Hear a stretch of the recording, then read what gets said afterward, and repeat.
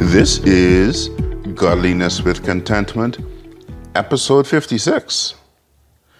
My name is Keno Hanna, and I'm here to have a conversation about how to win with money from the Bible's perspective. I believe that it's possible for people of faith to reach financial independence.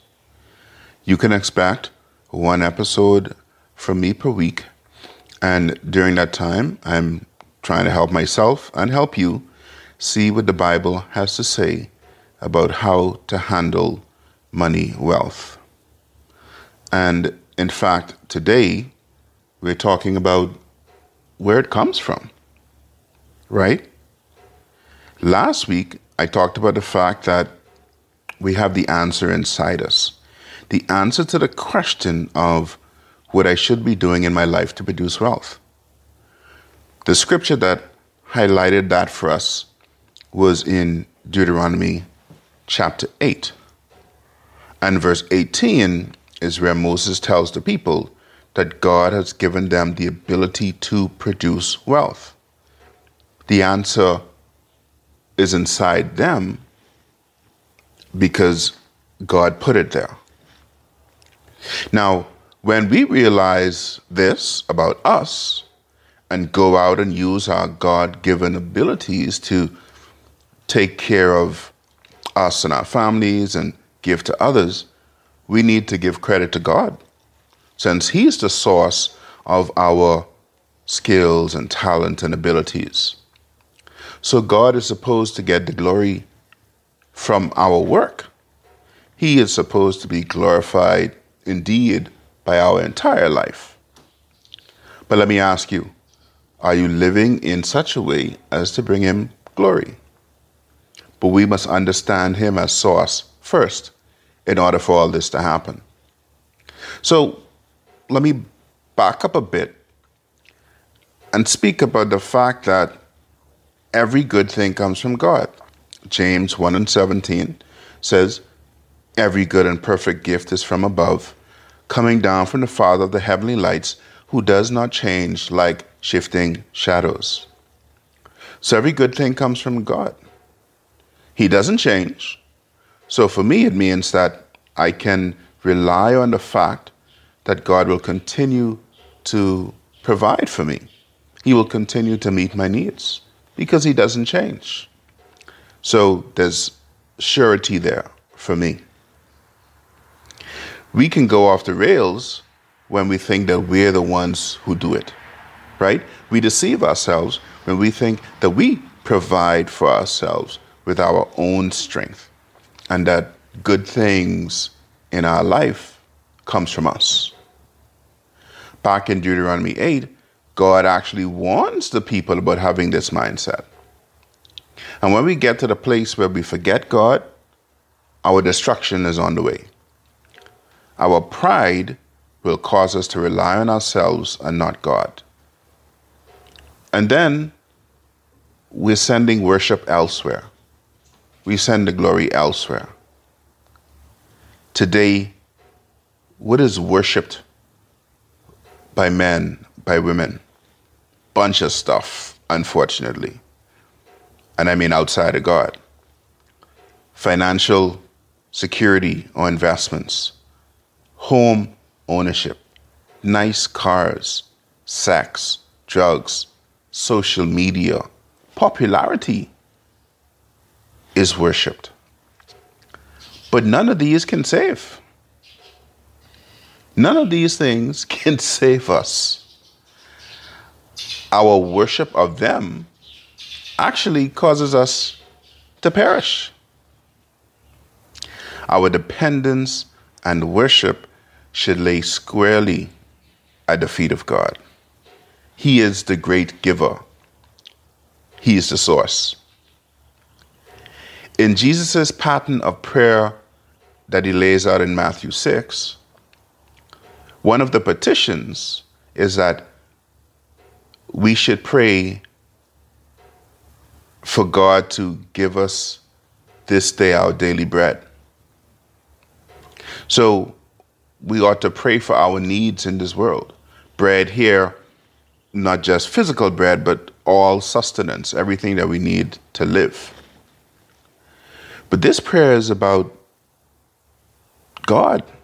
Even though we're asking for what we need, it's still about Him, because we're asking Him to give it to us. And when we get it, it means that, when we understand what this petition is, we recognize that God is the one who meets our needs.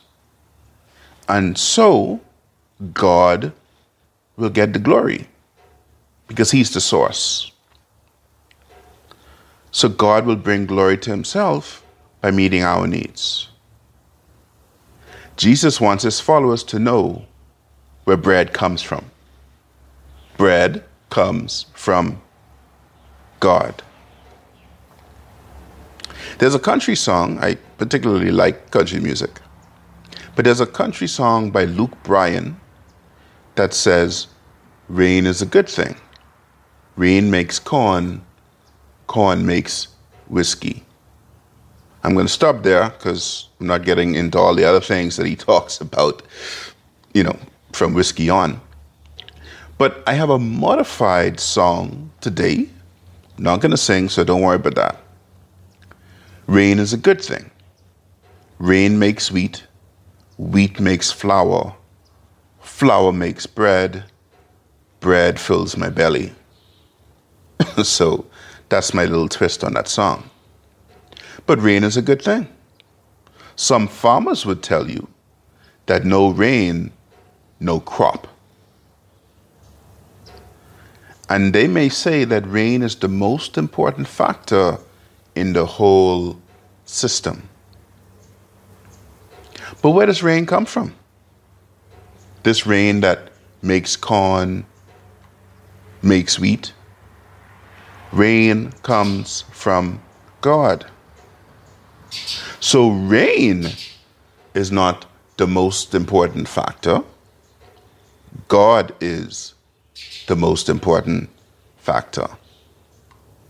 Sometimes, unfortunately, we can attribute power to things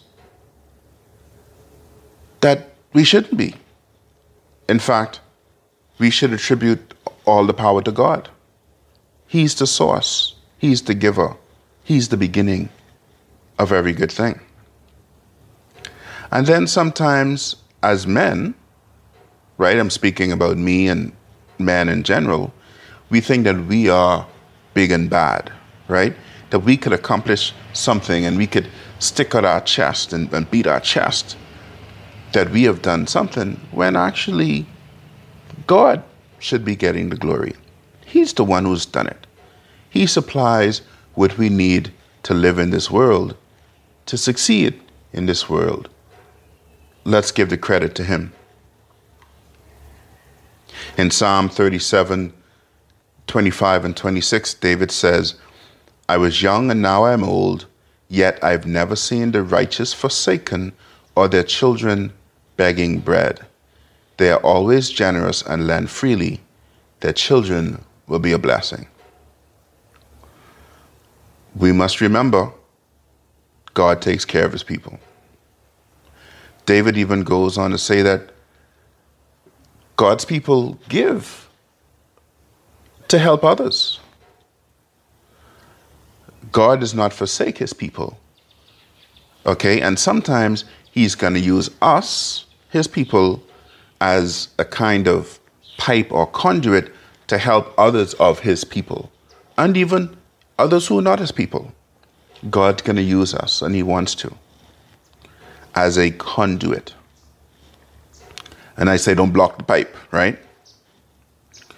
I was listening, I think last week, to a podcast, and this guy was saying that he had bought this house, but there was a water problem. Like the water wasn't going out into the sewer, into the city lines. There was a blockage in the pipe. And he had to spend about $5,000 for, people to come there and discover the issue and resolve it. So in the pipe that went out to the street, there was a snake balled up inside the pipe that caused the water not to flow. And he had to pay $5,000 to figure that out. But my thing to us today is, don't block the pipe. God will meet your needs as his people, but he also wants you to share some of that with others, right? I heard this phrase years ago, right? Enough for us, abundance for others. God's going to bless. He's going to give, especially when we're relying on him as the source. He's going to meet our needs. But he also wants us to use some of what he's given us to meet the needs of others. For us, we should start our days with prayers of reliance and end with prayers of thanksgiving. As you hit the road today, I encourage you to rely on God as the source to get your work done. At the end of the day, thank him for pulling you through and getting it done. Remember, he is the most important factor. That's all I have for you today. I encourage you to join me next time, which will be next week, as we talk more about money in the Bible. Also, please invite your friends and family to listen to the podcast. Share this with them. Tell them that they can search for godliness with contentment wherever they listen to podcasts, places like Google and Spotify and Apple. But this is Keno Hanna signing off saying, check you later.